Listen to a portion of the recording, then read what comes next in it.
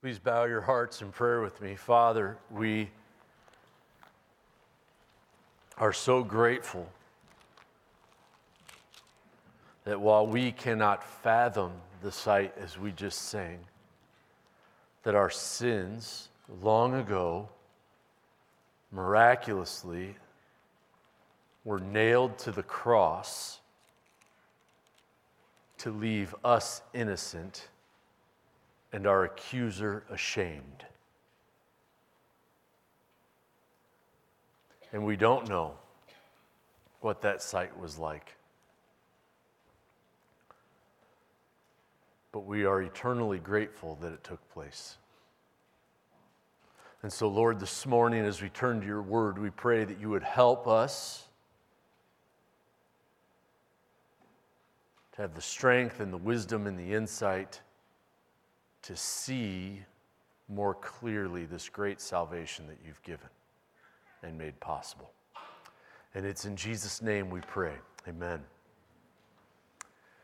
I'm guessing a lot or most of you are familiar with the old Dickens phrase that what's in a name, the question, right? What's in a name? But maybe what we need to ask, and if you spend a lot of time with guys who have spent a lot of time together, you start wondering, well, what's in a nickname? Because you ladies, if you give a nickname, it's like sweetie or like it's something really uplifting. When guys give a nickname, it's like mad dog, skunk, beanie. Like it's these weird, like it's usually like you hear the nickname that a guy is given another guy and you're like, I don't know that I can call you that without being punched in the face. But it becomes this expressive thing, and it usually characterizes probably like the least flattering part of who that person is. A few years ago, I went hunting with a guy in western Nebraska, and like every guy he talked about was Chopper or Mad Dog or something like that. And you know that no parent on God's green earth is like, I will name my child Mad Dog. You know that. Like those parents, that child was born and they labored over what his name would be, and they wanted it to be special and have meaning. And then somewhere along the way, a group of friends started calling him Rump or Stinky, and it just stuck, and that was his name the rest of his life. What is in a nickname? As we read the Gospels, we know that Jesus and the Gospel writers give nicknames. Jesus meets this guy named Simon. He goes, yeah, I'm going to call you Peter. We hear of Thomas the twin, and then probably the best nickname is Judas. No, not that Judas, the other Judas that we see. But Jesus gives us nicknames. And these nicknames are pretty deliberate. And if we go to Matthew 5, we see a couple of the nicknames Jesus gives his followers. He says, starting in verse 13 in the Sermon on the Mount, he goes, you're the salt of the earth. If salt has lost its taste, how can the saltiness be restored? It's no longer good for anything except thrown out and trampled under people's feet. And everyone's like, thanks for that name, Jesus. And then he says, you're the light of the world. Excuse me. A city set on a hill cannot be hidden, nor do people light a lamp and put it under a basket, but they put it on a stand and it gives light to all the house. In the same way, let your light shine before others so that your good works may be seen, so that they may see your good works and give glory to your Father who is in heaven. Jesus gives us these names, salt and light. And these names I want to see have two very practical implications. One, it's their individual nicknames, and two, it is a collective nickname. No one ever puts, unless they're like under strict guidance from a cardiologist, no one ever puts 1 grain of salt on their vegetables to make them palatable. No one ever uses, you shake it out. You want a lot of salt. And salt, you have the individual grains and you have the collective group of salt. And similar to light, we have an individual and a collective application of this light. You have the light that lights up the room of the house, and you have the city on the hill, which is a whole bunch of lights broadcasting out into the darkness. There is refuge here. There is safety here. There is sustenance here. Come, all you who are traveling into the night, into our city where you can find those things. And we, as the people of God, are called to be this salt and this light that is distinct and has a distinction that is felt both through the individual people of God and the collective people of God. Do you see both uses of the word people there? That we as individuals and we as a gathered group of believers would be distinct for the Lord, enhancing what God has made and broadcasting hope into the darkness. These nicknames, salt and light, do start with this warning. You're the salt of the earth. But if a salt loses its saltiness, how can that be restored? It's no longer good for anything except to be thrown out. That salt, when it becomes polluted or diluted, can lose its saltiness.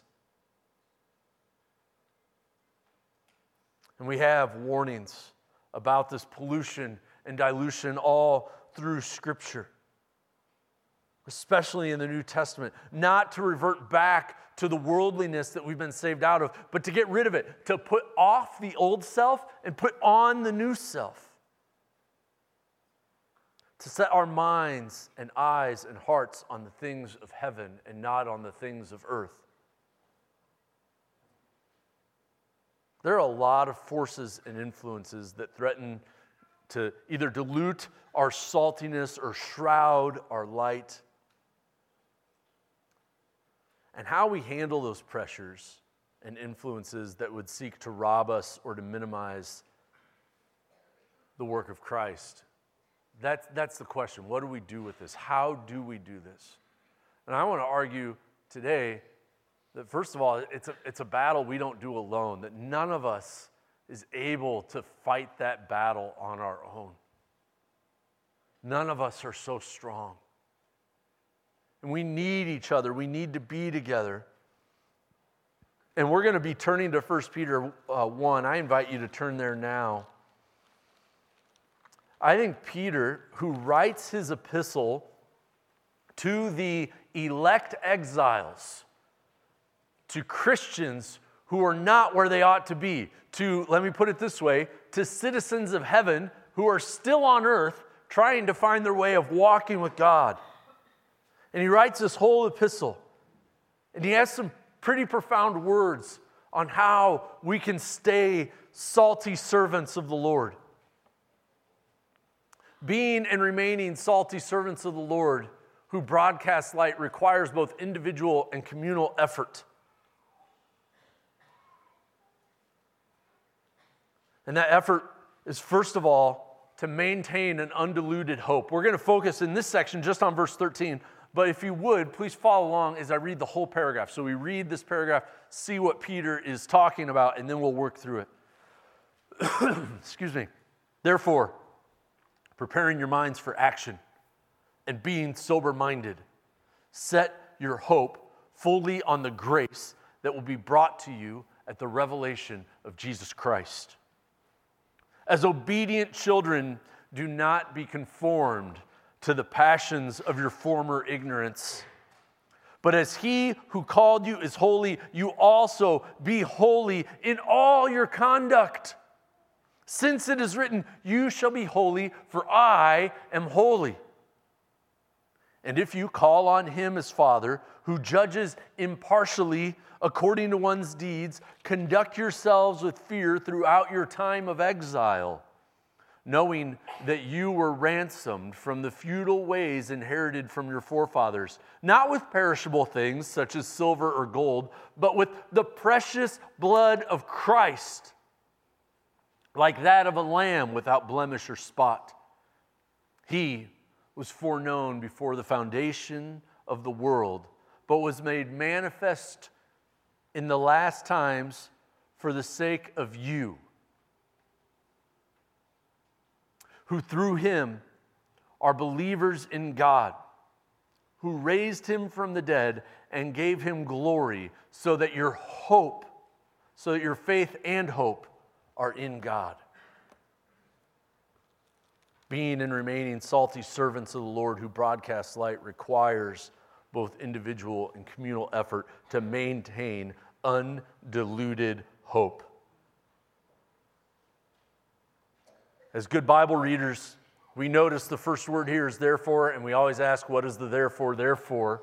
Well, in this case, Peter has just come off of a real high point early in his epistle, talking about the greatness of our salvation, that we are longing to see Jesus with our own eyes, to have our faith fulfilled, and talks about Jesus being revealed in Scripture, and the Old Testament writers knowing and perceiving that they were writing about the Spirit of Christ, realizing they weren't writing about the Spirit of the Christ for their day and age, but for future readers of what they were writing, future readers of their prophecies and poems and historical accounts.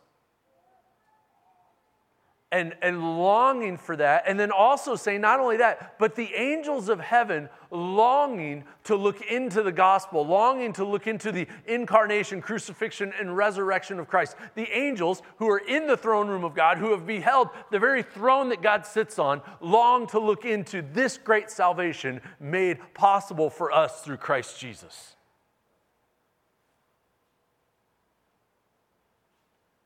So get your minds ready for action.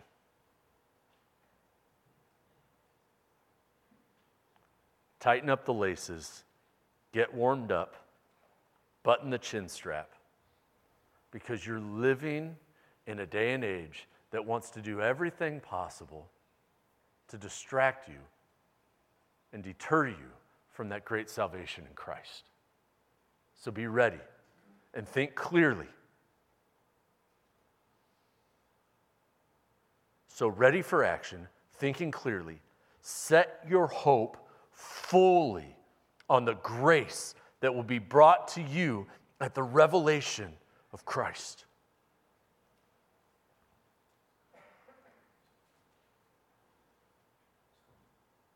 Set your hope fully. I want you to think for a moment, like all the craziness around you, and this can be like in a micro way or a macro way. Like, what are these things that stress you out, that burden you, that maybe it's you turn on the news and you're like, that's still going on.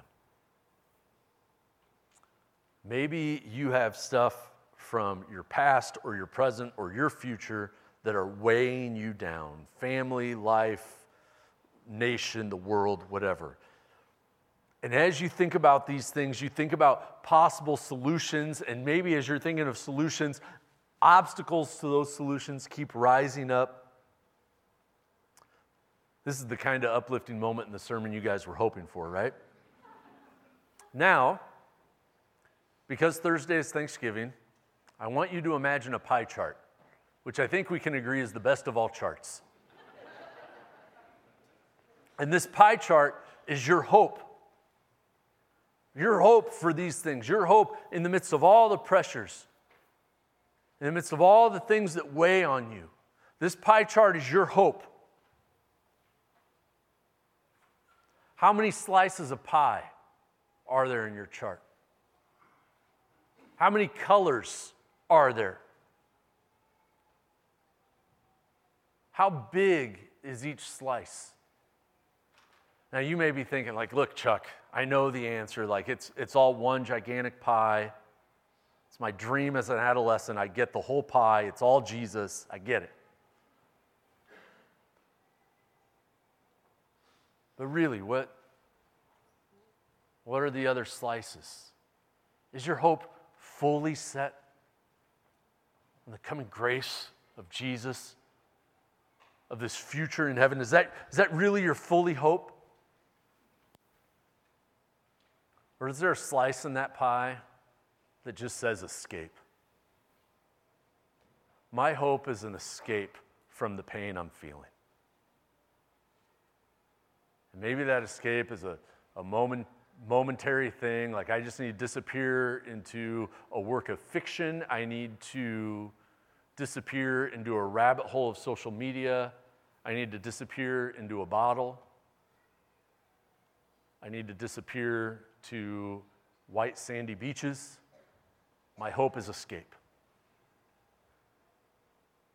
Maybe your hope is your work, that when other people see how great you're doing, you'll get the accolades you deserve. What's the light at the end of the tunnel for you? Peter tells us, look, there's only one light, and you're best off to keep it only one light, and it is the grace that will be brought to you at the revelation of Jesus Christ. And there's definitely a future grace here that Peter has been talking about in his epistle, but there's also absolutely a present everyday grace. Great is your faithfulness, O Lord. Your mercies are new every morning. There's the grace that God gives us through the ability to walk through our trials not alone, not only with Him, but with other believers. That we could have brothers and sisters in Christ that would come around us. There's the grace of forgiveness as we daily need to repent. Set your hope fully.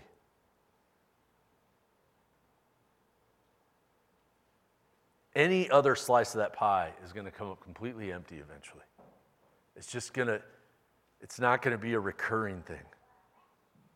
And an undiluted hope will lead to an undiluted saltiness and an unshrouded light.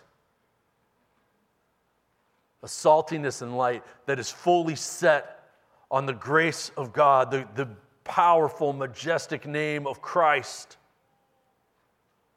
Because we don't have an above-average salvation. We don't have a slightly more than adequate salvation. We have a great salvation. So how dare we put any other slices in that pie chart of hope? To stay salty, cast light, we have this undiluted hope, and we need to conform to holiness. Paul starts out here, Peter starts out here. He gives us another nickname, obedient children. Some of you are like, well, Peter didn't know me very well. Certainly didn't know this kid just kidding. Don't go there. Peter is not under the assumption that these believers have ceased sinning. And sometimes we can read this and see obedient child and be like, well, that's not me. Like I identify much more with the Ephesians 2 nickname, sons of disobedience. That's me. But here, it's children of obedience. And Peter doesn't think they're fully sanctified without sin. But he knows God saved them. He knows God adopted them to walk with Him and walk according to His will and desire and character. And Peter knows it's their desire to walk fully with the Lord. So he's addressing them not as they currently are, but how the Lord sees them. He's addressing them not according to their struggle, but according to the sanctifying work of the Lord that is present within their hearts. He's addressing them according to their desire for godliness. He's saying, as children of God, walking in the will and desire of their Heavenly Father, do not be conformed to the passions of your former ignorance. But as He who called you is holy, you also ought to be holy in all your conduct.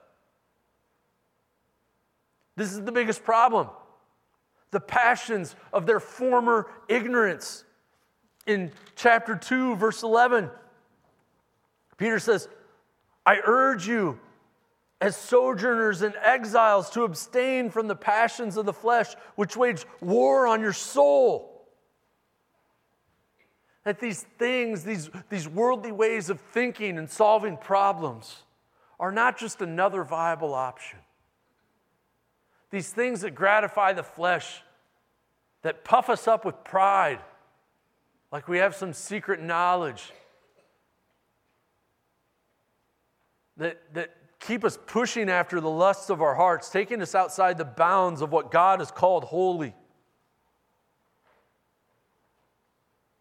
These things wage war on our souls. Now, every now and then I share bits of my personal testimony while preaching. So those of you who have been here a while and tracked, you know I got saved somewhere around my middle single digits.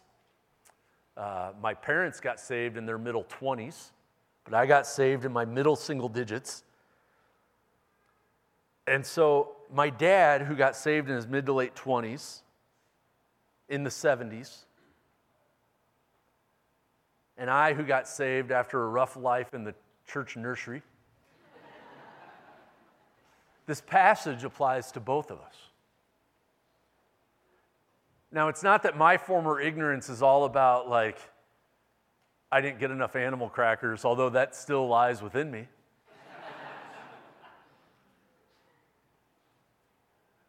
And my dad's sin struggles are different because he got saved at a later age in life. Here's what it is.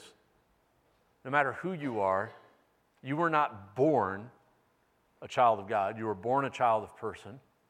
You needed or still need to be born again, not of blood and water, but of the Spirit. And you become a child of God. And no matter what age at which you become born again, there is still a fleshly heart inside of you. So that even if you're like me, where you got saved in the middle single digits instead of the middle 20s or middle 30s or middle 50s or whatever, that heart of flesh, that former ignorance of I can live my life the way I want to, of I should do what is right in my eyes, that's still a problem, and it's still at work within us. And what Peter is saying, he goes, don't be conformed to that. Now, here's the crazy thing. That's who we all, as believers, used to be completely, right? That's exactly who we used to be. But now, in Christ, we are new creations. The old is gone, the new has come. So now to go back to that would be conforming to something I am not. And that's a beautiful picture of the miracle of salvation. That now, as a Christian, for me to do the things I used to be would be conforming to something I'm not. It would be to become different than who the Lord has made me. And so Peter's saying, don't be conformed to that. But start taking after your daddy. Start taking after your heavenly Father. Be holy as he is holy. In Ephesians, Paul tells us, look, don't be drunk with wine, but be filled with the Spirit. So that the Holy Spirit of God has the same influence on you as wine would on an alcoholic, that someone who's had too much. And here, it's don't be conformed to what you used to be but aren't any longer.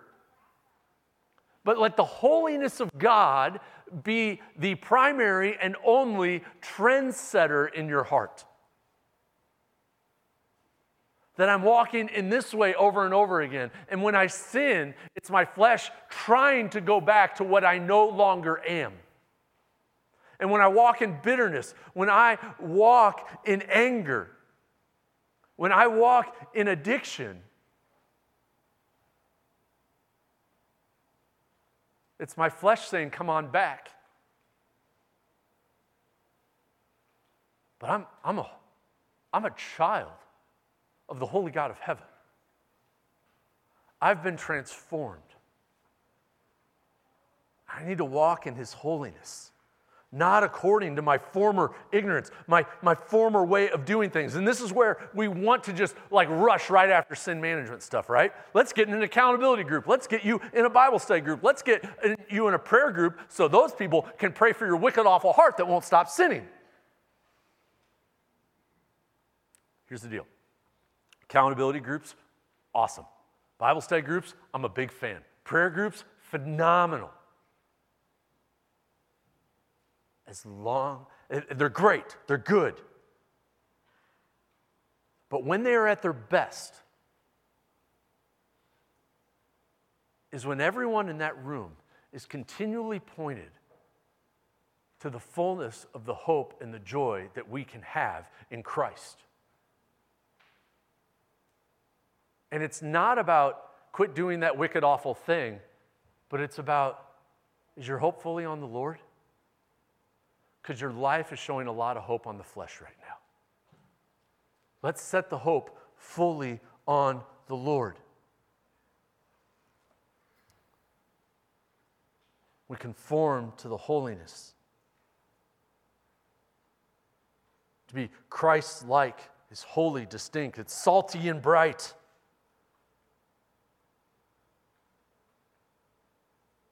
Maybe there's some things now that you need to confess, where you've been hoping a little more in that former ignorance of your flesh than you have been in Christ himself and what he has secured.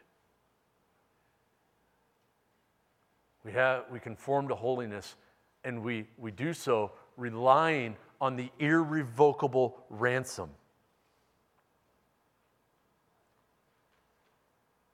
Verse 17, and if you call on him who is Father, who judges impartially, according to each one's deeds, conduct yourselves with fear throughout your time of exile, knowing that you were ransomed from the futile ways inherited from your forefathers, not with perishable things, such as silver and gold, but with the precious blood of Christ, like that of a lamb without blemish or spot.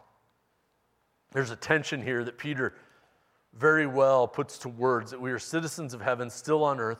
We are children of obedience while living disobedience at times. We are members of a holy priesthood with old desires that are still pretty strong. With all that in mind, we are walking with the holy judge of all, who does not play favorites and is completely impartial. One commentator named Mounce says, to fear God is not to cower before a capricious potentate, but to stand with reverential awe in the presence of the Creator and Redeemer of mankind. It is not to hide behind someone hoping that I don't get beheaded.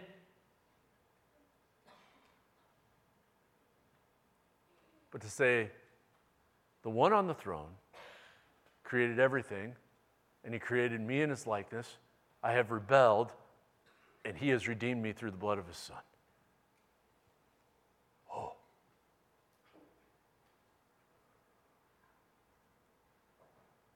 Wow. And with that reverence in mind, Peter points us again to the great salvation. Because the judge also paid the ransom.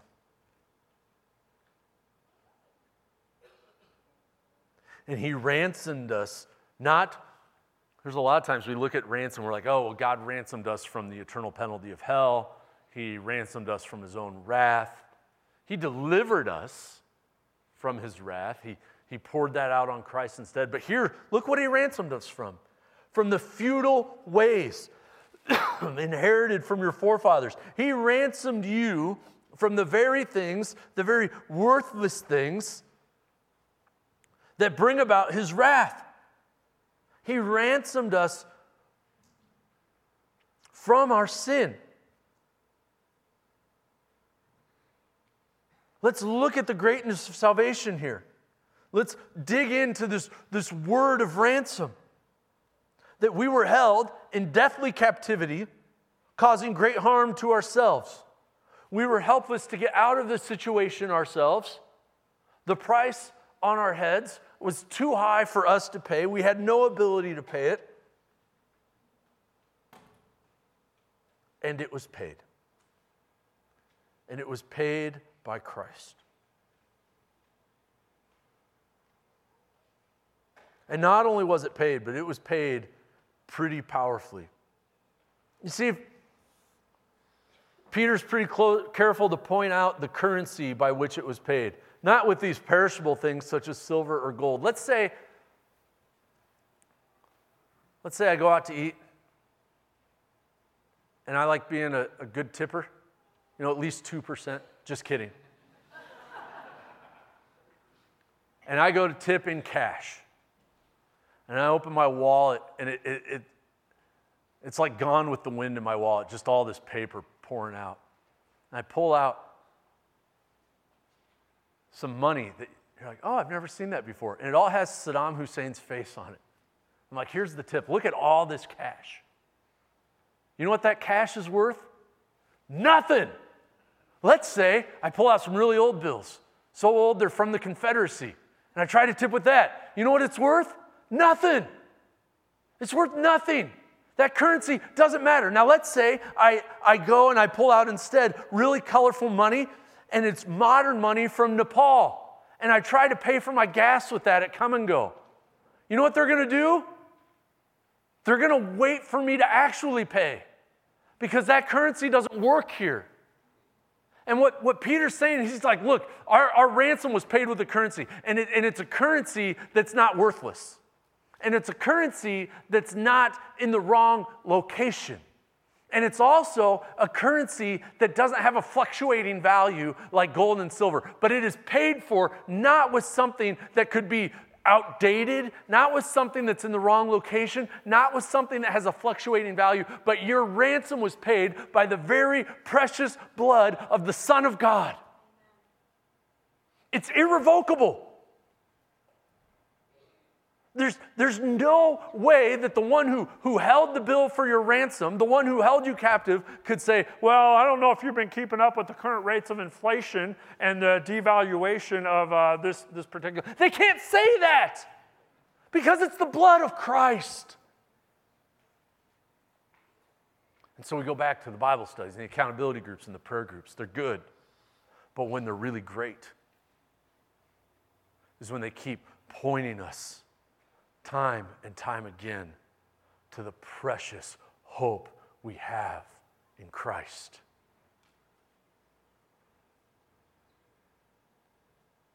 That we maintain an undiluted hope, that we conform to holiness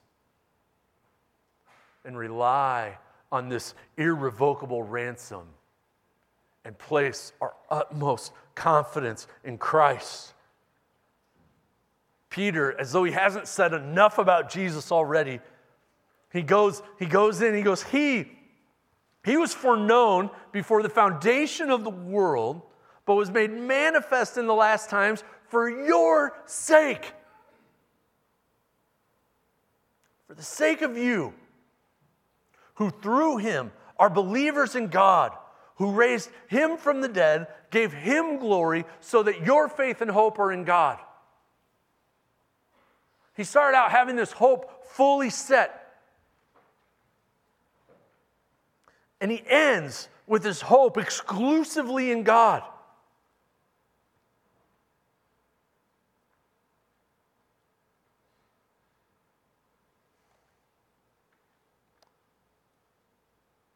He's writing to these elect exiles. He's writing to us about conducting ourselves amid the pressures that can pollute and dilute. And he brackets this section with hope in the Lord and hope in the Lord.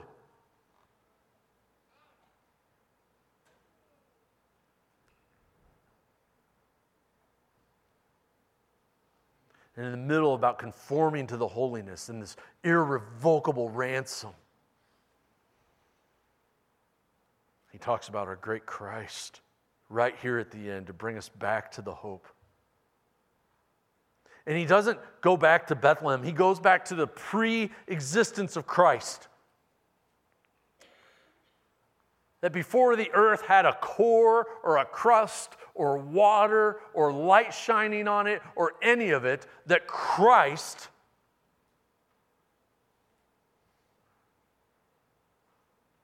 was foreknown by the Father. He was with God. And his salvation that he would give was foreknown. The ransom was foreknown.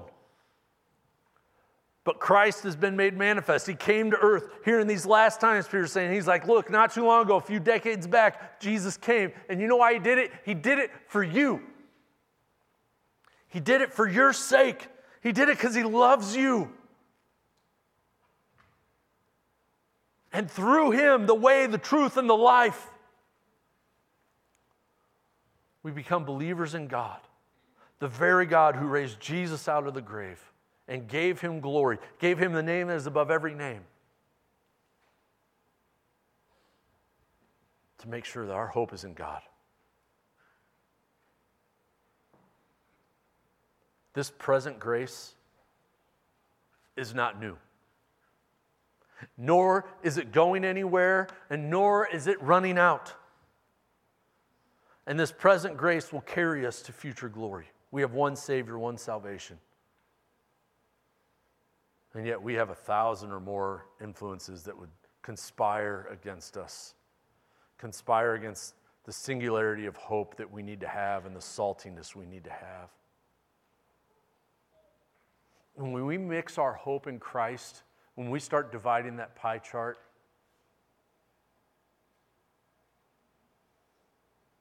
my hope is in that next getaway. My hope is in next November that the right guy, the right man or woman will get elected. That's my hope. That's a portion of my hope. My hope is in this next job. My hope is in this next promotion. My hope is in being viewed as valuable. My hope is finding someone who will take those chains of loneliness off of me.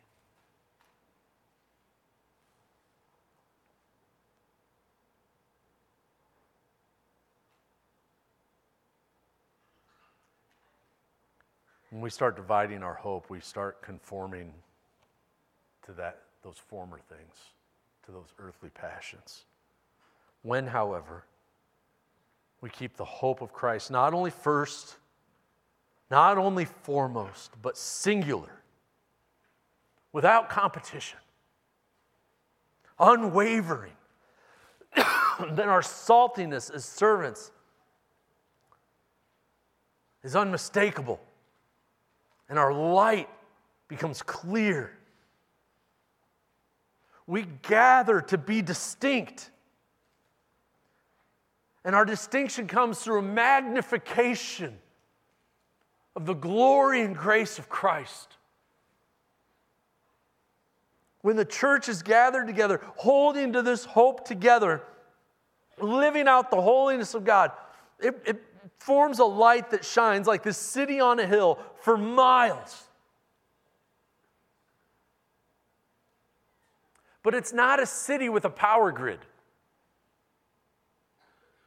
Just got to tell you, we in the office, we've seen some stuff being next to this power station. It doesn't always work. Sometimes the lights go out.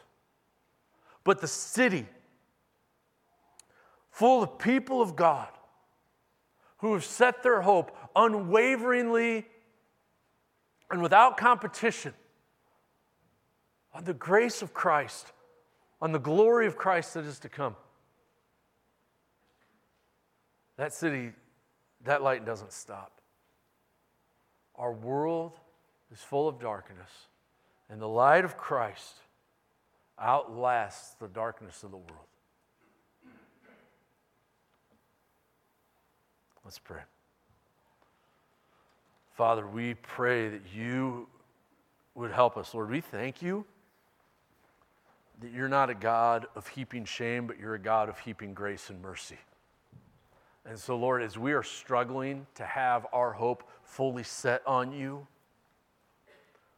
we pray that you would help us, that you would feed us, that you would nourish us, that you would supply us with other people who would help us in this. And that we together would walk with a singular hope in Christ. And that the fruit of that would be very salty and very bright. And it's in Jesus' name we pray. Amen. Please stand.